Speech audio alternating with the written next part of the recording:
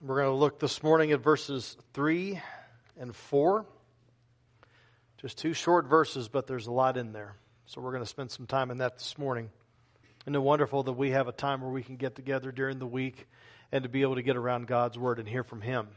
That's the goal, is to hear from Him. So let's stand together as we read these two verses in honor of His Word. Jude, verses 3 and 4 says this. Beloved, although I was very eager to write to you about our common salvation, I found it necessary to write appealing to you to contend for the faith once for all delivered to the saints. For certain people have crept in unnoticed, that long ago were designated for this condemnation, ungodly people. I'm going to read that again. I used to be able to read. It was really good times when I used to be able to read. That was fun. Verse 4, take 2. For certain people have crept in unnoticed, who long ago were designated for this condemnation, ungodly people who pervert the grace of our God into sensuality and deny our only Master and Lord, Jesus Christ. The grass withers and the flowers fall, but the word of the Lord stands forever. You may be seated. Before I get into this, actually, I'm terrible at multitasking. There was one time at my previous church we were doing having a Wednesday night, and I was leading from the piano like I normally do on Sunday night at members' meetings. And I was thinking about something else while I was singing and playing, and so I sang the same verse twice. So that was fun. And I found myself thinking about what I was getting ready to say while I was reading this. So it's really just a good idea, especially for us men. Just stay on task. Just do that one thing. And otherwise you'll do two things really, really badly. So in our day, and especially for those of us who are followers of Jesus, in an effort to be nice, winsome, and just to try not to offend anybody, we end up pulling back on what we believe because we don't want to cause anybody to just get off track. However, when we are talking with other people, like especially in major cities, and we've said this before, but they don't have any problem telling us what they believe.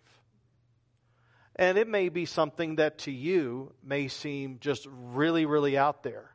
Well, I just want to remind you, and I've seen this happen whenever I've done funerals in other places, that aren't churches, where there's a lot of different beliefs that are there. Other people who listen to what we have to say about a dead, buried, and risen Savior, it sounds out there to them too. But we have to hold on to what we hold on to, and not pull back on what we hold to and what we believe. In fact, we will fight for that, and we will contend for that, which means a great deal to us.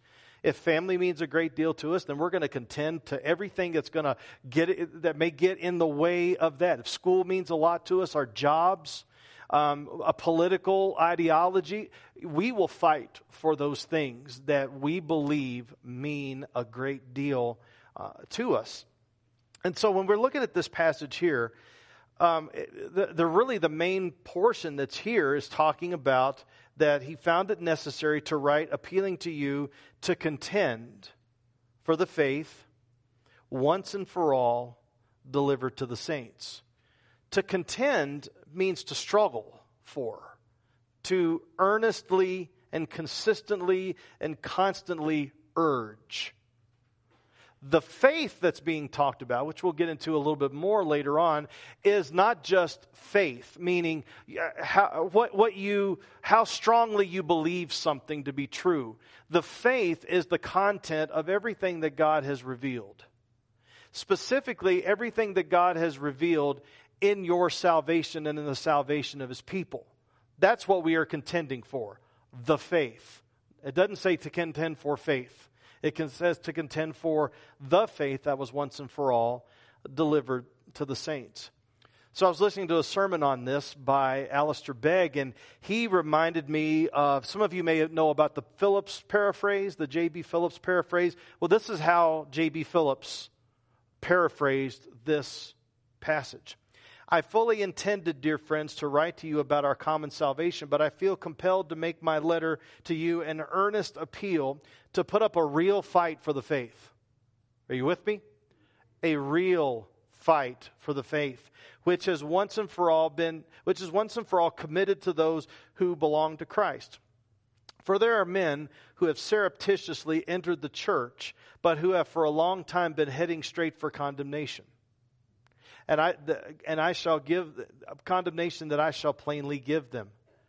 When they have no real reverence for God, and they abuse His grace as an opportunity for the immorality, and they will not recognize the only Master, Jesus Christ our Lord. Put up a real fight for the faith. There's a lot of different angles we're going to get at this morning, one more than the others. But what he is not saying is for you to be contentious about the faith, to be ugly about it. I went and visited my daughter up in Boulder, and she was in class one day, and there were some, I don't know how well-meaning those evangelists were, but they were standing outside one of the classrooms with a Bible, and they were screaming specifically using the Bible, screaming specifically at specific sins this specific person was committing. And so that was being contentious. We don't do that. We don't blow up abortion clinics. We don't start riots.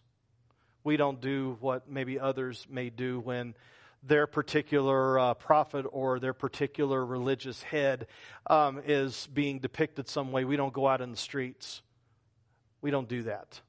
What we do is we contend for the faith, once and for all, delivered to the saints. We look at Jesus as a model on what He did and how He operated based upon relationships that are developed, not contentious relationships that tend to undermine everything that Jesus was trying to do. So when we're talking about fighting for the faith, it is making sure that we are standing tall for Christ in a world that wants to undermine Him. But more than that, when you look at this, we're standing tall for Christ, maybe even with people who are church members and church folks that are attending that want to undermine this. Because if you look here, not to get too far ahead, but I've already read this, for certain people have crept in unnoticed. Crept in where? The churches. The churches. And so in order for us to be able to contend for the faith, we got to know what the faith is. And by and large, us Southern Baptists have not really been doing that well. We're very active. But when it talks about the doctrine and the teachings of the Scriptures, sadly, we have come up short. And there has been study upon study upon study of this. So what do we look at? Well, let's get to what the points are for the morning. First, we contend because of the salvation that we have in common. We contend because of the salvation that we have in common. So last week we looked at Jude 1 and 2, and he talked about in the opening remarks, where he's talking about in the opening introduction, he's talking to the Christians that are being talked to as called, beloved, and kept. All initiated by God. We are kept by Him, we are called by God, and we are loved by Him. He is the one that initiated that, not us. We're the recipients of it, we're the beneficiaries of it, but He's the one that started it. And I'm glad for that. Otherwise, we would be in some serious deep weeds. But He started that. And so when He starts off beloved, He is reminding them again, in very quick order, this is who you are. It's a covenant term. You are now brought into the people of God, beloved. And then he says here, I was very eager to write to you about something else. I would love to have understood what he was wanting to write about. But the fact is that he felt compelled to do just that. And when God puts a calling upon us, there are responsibilities and I guess desires and yearnings that we may have to fulfill that calling. I was talking with Tyler this morning. There's this calling that he and I share about going into the ministry, and there's nothing else that we want to do. There's nothing, because that's a desire that God has given to us. And so when you're beloved, you're part of the covenant community. And now Jude is saying, look, I'm going to write to you something. I was going to write to you about this, but I'm going to write to you about this, but I'm still going to write to you. I'm not going to keep it inside.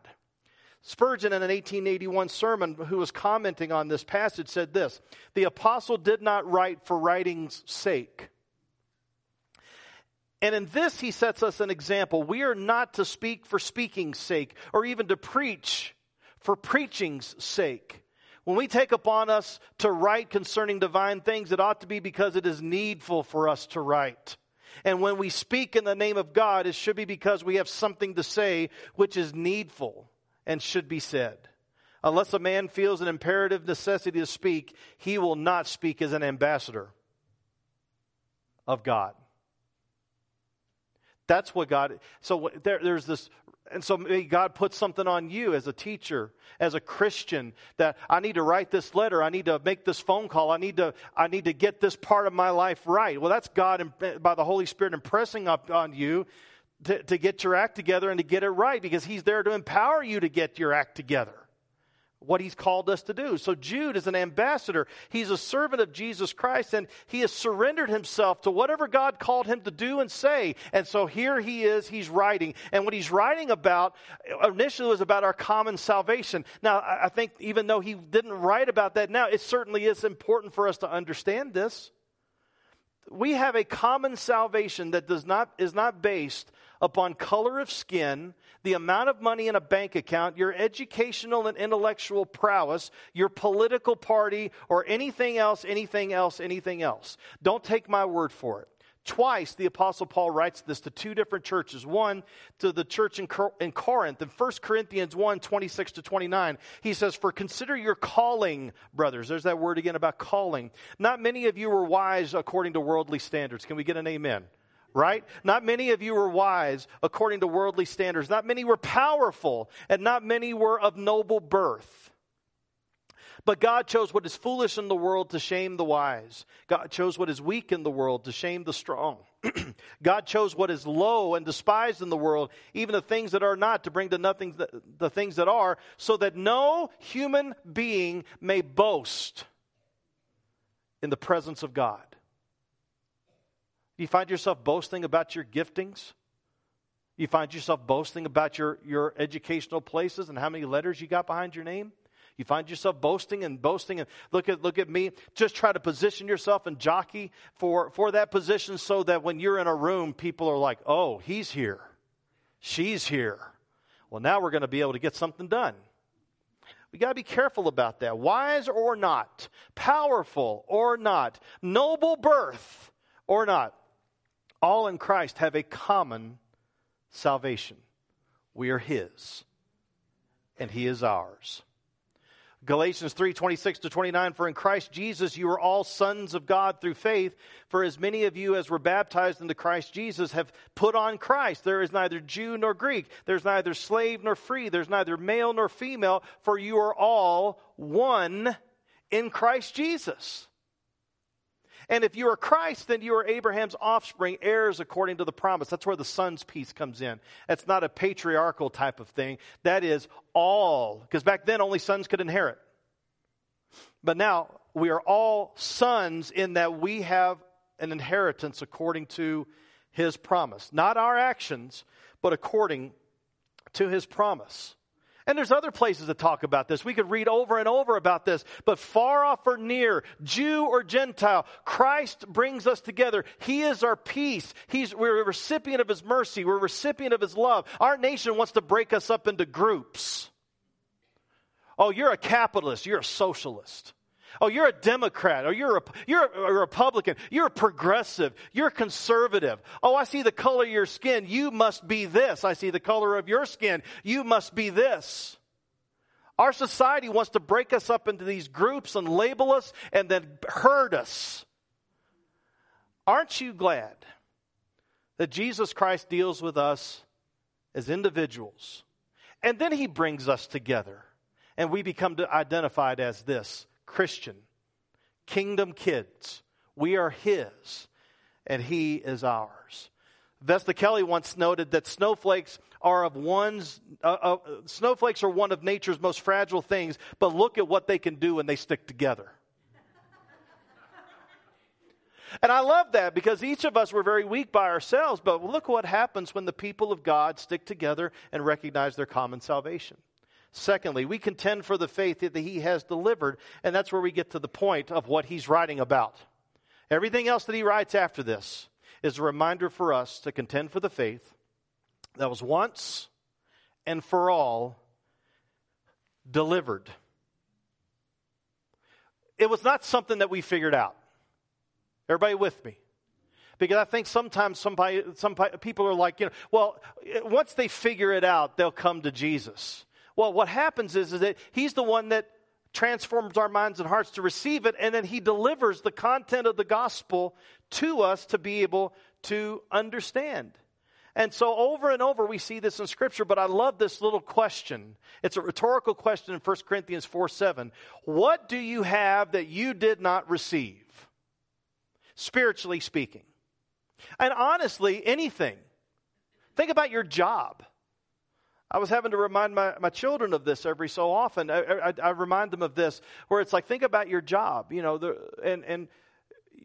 God opened the door for you to have that job. God gave you the strength to be able to do that job. God gave you the mind to be able to do that job. He's going to give you and allow you to have money to be able to pay the bills for those responsibilities that you have. So there's times when we may think, look what I did. Look at my skills. But is there really anything that we have that we did not ultimately receive? Especially our salvation. Because if you think it was about you, I would just encourage you to read your Bible. Because when He says we're sinners who have fallen short of the glory of God, there's none righteous, no, not one.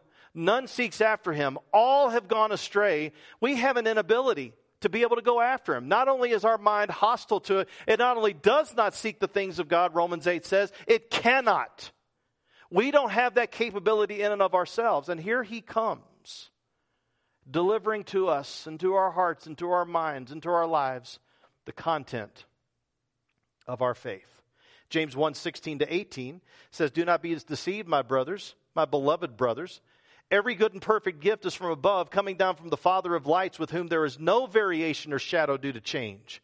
Of His own will He brought us forth by the word of truth. Of His own will. No cooperation. His own will made this happen. That we should be a kind of first fruits of His creatures. So we've been going through and looking at funeral. I'm going through and putting together 2 messages for this week. It seems like this time of year, every fall, we have this happen.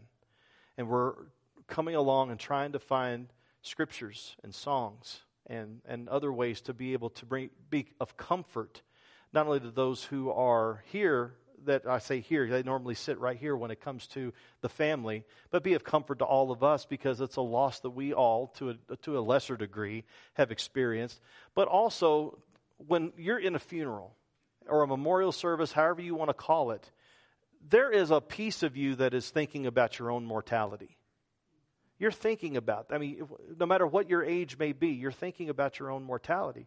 So I think it's a responsibility for us in selecting the songs and looking at the passages to make sure that we are helping people realize that this is not all there is. There is a life to come. One way or another, there is a life to come. And so 1 Corinthians 15 is always a go-to for me, because it's about the resurrection. Because Jesus is alive, we have the opportunity to be alive as well. But that passage starts off in an interesting way. It says in verses 1 and 2, now I would remind you, brothers, of the gospel. Now listen to what's being said here. Of the gospel I preached to you, which you received. So it was preached. You received, which you received, in which you stand. So the gospel is not simply there for you to get into heaven and then live however you want. Too many of us are doing that. We think it's just punch the ticket for us to heaven, and then all of a sudden we have the freedom to do whatever I want. No, because the gospel not only helps you and it's something that you receive, it's something in which you stand. So the way that God has called you to lead and the way that Jesus has called you to move in the narrow way is what the gospel is all about as well. That's why Tim Keller always said the gospel is not the ABC of Christianity, it's the A to Z. It permeates all that we are, everything that we do. And then he goes on, and by which you are being saved, sanctified, if you hold fast to the word I preached to you, unless you believed in vain. So everything that God has given to us, it's something that he has given to us and we are to receive. If we're Christians, we've received it. If we haven't trusted in Christ this morning, you're here and you haven't done that, then he's offering it. And the question is, will you take it? And I pray that by his strength, you absolutely will. When it talks about once and for all, what does this mean? Well, Peter Helm, in one of his commentaries, he says this: we are not free to change it, the faith. We are to contend for the faith once and for all delivered to the saints. Once and for all delivered. That means it's done. So he's saying this: we are not free to change it as if the faith is evolving and making its way in the world. It means that the faith is full, but it already exists in final form. It is not subject to change. How nice is it to have something that doesn't change in a world that's changing all the time? How nice is it to have something that doesn't change when you're changing all the time? These pictures that come up on Facebook and Google Photos, and I'm seeing what I looked like 2 years ago, 3, 5, 10, 20 years ago. I'm thinking, when my friend visited a couple of weeks ago and she reminded me of what kind of a doofus I was, back in the day before I got married, and just how irresponsible I was. They thought it was a gas. I didn't find it funny at all. But it was fun. It was, you looking back on it. But you think about the pictures that you go back. You're changing. Physiologically, your thoughts may be changing. You're changing all the time. The world's changing all the time. We need an anchor that is not changing. And thankfully, that's what the faith is. That's what we have here.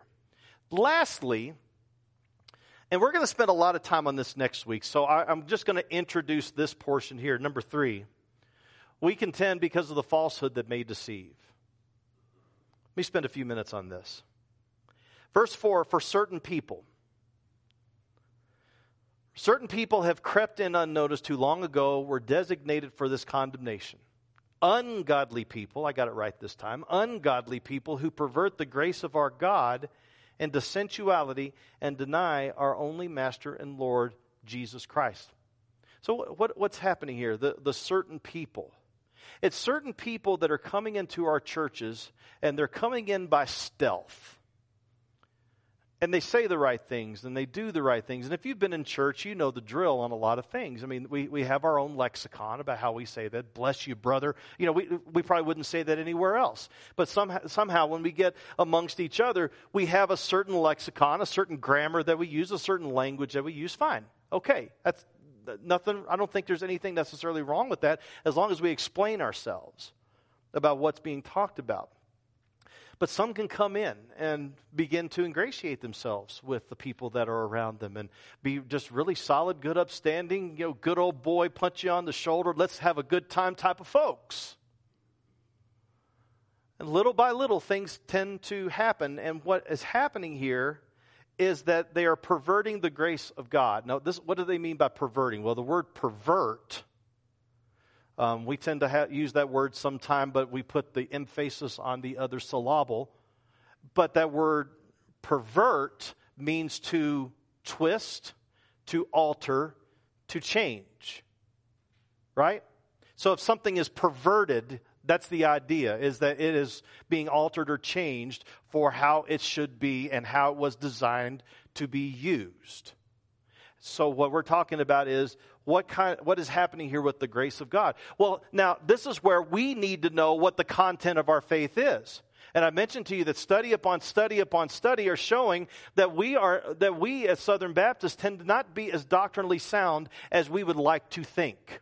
We like being active. We like watching the videos. We should do that. We should be getting out there. We should be giving our money to make sure that the gospel is getting out. The question I have is, do we know what the gospel is? It's not just being a nice guy helping others be nice people. Mark Twain, that's what he said, it's a nice guy telling nice people how to be nice people. That's how he looked at the church. When in reality, there's something more to that. There's something deeper to that. Have you looked into why it was important for Jesus to be born of a virgin? Why does it matter? Why does it matter that he had to live a perfect life when the majority now of people who are in our churches don't think that that's really necessary for him to be? Is perfect. Why did he have to die on a cross? Well, that's for you seminary people to know. I don't need to know that. Oh, do I have to invoke the hogwash mentality of Kentucky that they would tell us that? That is hogwash. You need to know. Why is it important that he rose from the dead? Why is it important to understand what the miracles are about? Why is it important for us to believe that this is God's holy and perfect word? Why is it important for us to stand? Why can't we just read some Elizabeth Barrett Browning sonnets? I mean, those can be inspirational. Why can't we do that? Because that is not what we have received. And he has given this to us, and he has provided apostles and prophets and evangelists and pastors and teachers to be able to equip you for the work of the ministry. This is not simply me I'm not an arena act for you to be entertained. I am a shepherd of God's people, an under shepherd of God's people, under the great shepherd, to equip you to understand his word and to hopefully apply it so you can live it out on Monday through Saturday. Otherwise, I'm just an act. But that's not what God has called us to do and to be. They pervert the grace by saying this: you, since God has saved you and you are under grace, you can do whatever you want. He's okay with it because you made a decision a long time ago and your ticket's punched. And honestly, there's people that come into our churches and they're Christians and they believe that. They believe that God is soft. They believe he's Santa Claus. Whatever you want. Just sit on my knee, ho, ho, ho, and I'll give it to you as long as you've been a good little boy and girl. But what does Romans say? Well, Romans tells us something different. In Romans 5, some people misuse grace. So let me look here where it talks about this in verses 20 and 21. Now, the law came to increase the trespass, but where sin increased, grace abounded all the more. So sin, big. Grace, bigger. Now, use your logic, everybody. What if we really sinned? Then we're going to give God an opportunity to really show grace. Do you see what happens? Well, if I sin more, then God's grace will be more. So I'm just helping him out. I'm helping him to show off. But look at what it says in verse 1 of chapter 6. What shall we say then? Are we to continue in sin that grace may abound? By no means. Any of your versions say God forbid? Maybe not. This is kind of a monologue, so I'll back off. But by no means. How can we who died to sin still live in it? Listen, if you're a Christian and you are in unrepentant sin, you've got a problem. You've got a problem if it's unrepentant. Now, if you're repentant, then you're going to join the rest of us. Because we've all done stupid things. And we've all been sinners who have fallen short of the glory of God. We've all done that. But if you're using God's grace to leverage your sin, repent. But if you're looking at God's grace, using it as an opportunity to repent, now you got it. Because we're all in that position. And here God comes along and says, listen, I have rescued you. I sent my son to die on the cross so that you would have the strength to be able to get out of that. And what are you saying? Oh, I believe in you, Jesus, but let me have this. No, that's not how it works. He's Lord of all. We sing it. Jesus is Lord of all. Jesus is Lord of all. Lord of my thoughts and my service each day. Jesus is Lord of all. So the content of the faith helps us in the conduct of our lives. And sometimes, and I've talked to people when they have repented and started going Jesus' way, you know what they say? I'm so relieved. Because you know why? Because that's how you're wired. You're wired as an image bearer of God to go God's way. I'm so relieved. So that's what he's called us to do. And so that's how it can be subtle. And so we're going to spend the next couple of weeks looking more at what this looks like. But so I want to talk to you just very quickly. I see the time. Now we've got an event right after that. I'm aware. I just want to let you know and just ask you this. Are you perverting the grace of God and leveraging it for your own sin. It doesn't have to be that way. Jim Croce used to say, he sang that little line, but it doesn't have to be that way. It doesn't. And so, the Holy Spirit is here this morning through the preaching of the Word, and you've got an opportunity. As the kids say, you've got some decisions to make. And I'm telling you, when you come to Christ, and you see what His grace is all about, relief, peace. Oh, this is how it's supposed to be.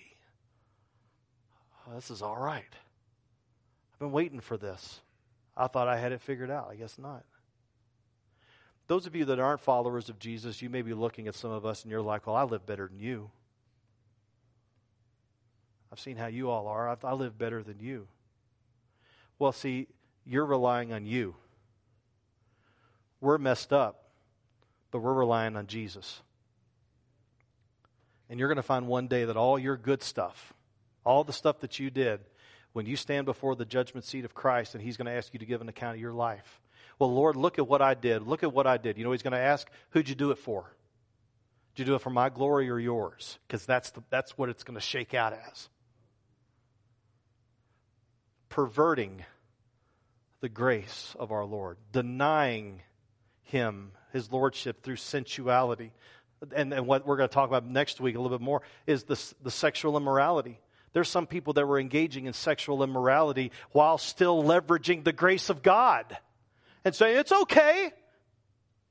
And we're going to find out, no, grace is not simply there to rescue you and save you. Grace is there to teach you. More on that next week. But where are you? This could be a morning for you to say, Lord, I am all in. I'm all yours. Top to bottom, in and out, my speech, my thoughts, I repent. I'm broken. I'm living a broken life trying to pretend that I'm okay. I'm not. But look at what He has done on your behalf. Look to the cross and find rescue from your brokenness. And then you will quit perverting and denying the lordship of the lordship of Christ. And then you will quit denying the grace of our Lord Jesus. So, Heavenly Father, so much could be said. But I thank You that we can be here today to be reminded of Your grace. Help us, Lord, in the days ahead to realize how subtle it is for us to hold on to falsehoods. Help us, Lord, to contend for the faith. And the people that we may be contending with are our own selves. But, Lord, may You call us to surrender to Your lordship. All that You are, to all that we are, Lord, we give to all that You are. We are Your bondservant. We surrender and submit all that we are. And Lord, if there's anyone here who has never trusted in Christ, may this be the morning. If there are those that are here that have said they named the name of Christ, but they know that there are gaps in their lives that needs to be dealt with, Lord, Your grace is sufficient. Our power, Your power, is made perfect in weakness. Praise God for that. Let this be the morning. We pray this in Jesus' name. Amen. We're getting ready to sing this wonderful hymn. 'Tis so sweet. It is sweet to trust in Jesus. There is nothing sweeter that this world can provide for us.